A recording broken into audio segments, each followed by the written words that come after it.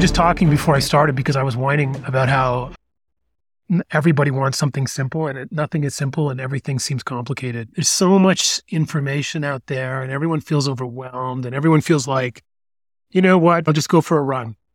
There's just too much stuff. So I'll just go back to basics. We had a post up the other day about this, about how like too much information and too many options freezes people. It freezes people because they feel like, I don't know how to make a good choice. It doesn't matter whether it's fitness programs or microwave ovens or, I don't know, spouses. People just can't make good choices when they get paralyzed, right? With too many choices. Right. And I don't think as a community, in terms of talking to people, we're doing a very good job of helping people not feel paralyzed, because I feel like, I don't know what you see in your office, but there's one group who just won't get the message and don't do anything, and that's fine. And that's one group. And then there's another group who are just so paralyzed with like all of these podcasts and blog posts, really nano optimizations of like, make sure you only have cold plunges after 5 p.m. And it's like, oh my God. It is crazy. And I see a few different groups of people in the office. You're right about the first group. No matter what we do, we're not going to incentivize them to do anything. And there is a large silent minority out there who does want to exercise, but they want to do it in quotations right. And they're not quite sure what right is.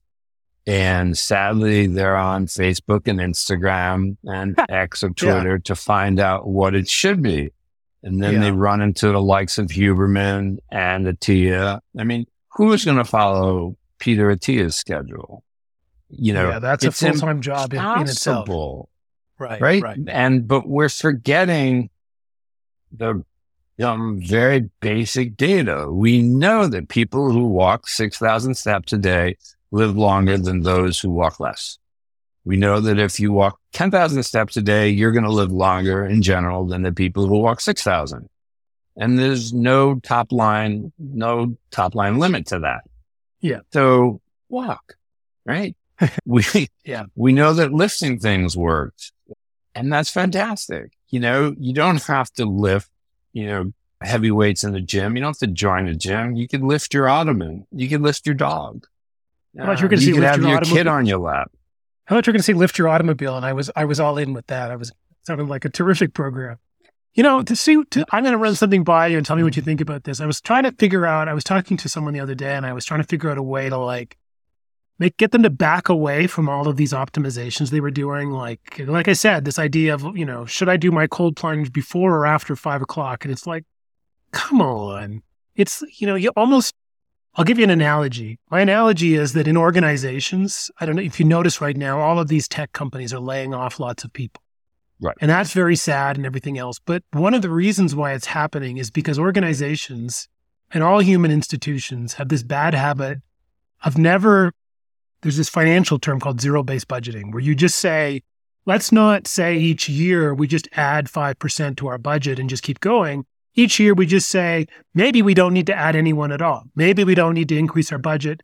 Justify to me why you need to add anything. And when you don't zero-base things, everything just keeps growing and getting more complicated. And the next thing you know, you've got, I saw the other day that DocuSign let go 10% of their employees. And I always like to check okay, how many people do they have? They have 10,000 employees or 7,000. Wow. I don't know. And I'm like, what the hell? Why does, and again, not to pick on them, but it's an example of how Twitter at one point had 8,000 employees. And it's like, what are all these people doing? And it's not that it's their fault. It's that things just get complicated if you don't step in. And I think of fitness programs in the same way. If you talk to people, they're like, well, I've got all these supplements and I've got, a bunch of things like, cold plunge and rowing and on Tuesdays, this, and it's like, you know what you need to do? You need to go full, Marie Kondo on your ass and just just start throwing stuff. And this was the point of the post the other day. We just start throwing stuff to the curbside, literally everything in, metaphorically and literally, and say, let's go right back to basics, which is what you were just saying. If you're eating crap, fix it. If you're not moving much, move more. If you're not lifting anything, lift something. You know what I mean? Like the base of the pyramid, just start all over again and remind yourself there's only 5 or 6 things that matter. Are you doing those things? And if you're doing those things, honestly, you're probably getting 70%, maybe 60, 70% Yeah, exactly. of the benefits you're going to get.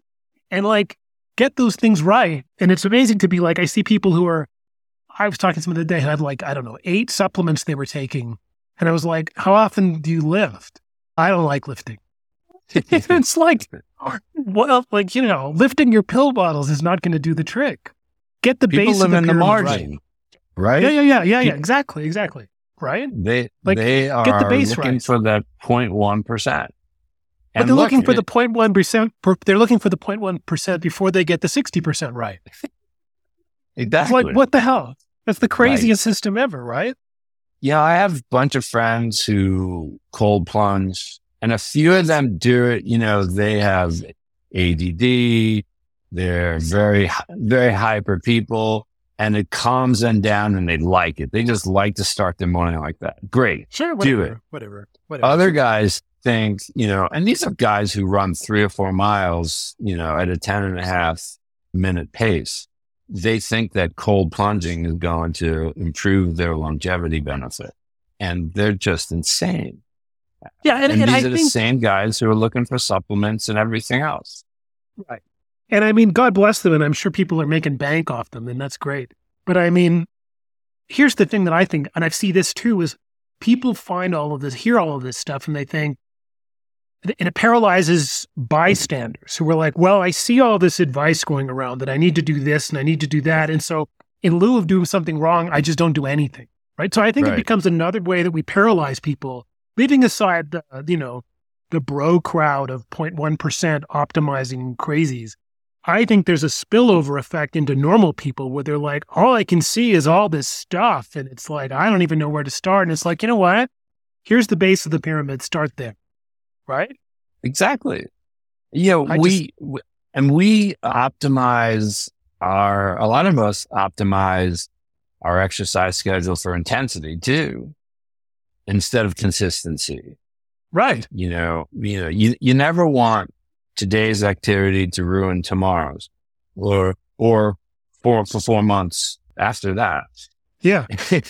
No, totally. Right. I mean, that's the thing. So, I mean, if you taking it back to simplicity, I think, the way to get the message across and to empower people to actually be able to feel like they can take care of themselves, as opposed to like waiting for some advice from some, I don't know, podcaster somewhere, is just to say, like, honestly, there's like 5 or 6 things at the base of the pyramid. Do those. And if you build the habit and the discipline to do those on a regular basis, eat better, don't smoke, don't abuse, don't drink too much. Sleep, have some friends, lift stuff regularly, your line, like run, move more and periodically do it with, savage intent or whatever. And then if after all of that, you're like, you know what, I'd like to do more because I can get some more benefit from it, then, let's talk about it. But at least get the base of the pyramid right. This podcast is for general informational purposes only and does not constitute the practice of medicine or other professional healthcare services, including the giving of medical advice. No doctor-patient relationship is formed. The use of information on this podcast or materials linked from this podcast is at the user's own risk. Content of this podcast is not intended to be a substitute for professional medical advice, diagnosis, or treatment. Users should not disregard or delay in obtaining medical advice for any medical condition they may have and should seek the assistance of their healthcare professionals for any such conditions. And we will not respond to requests for medical advice.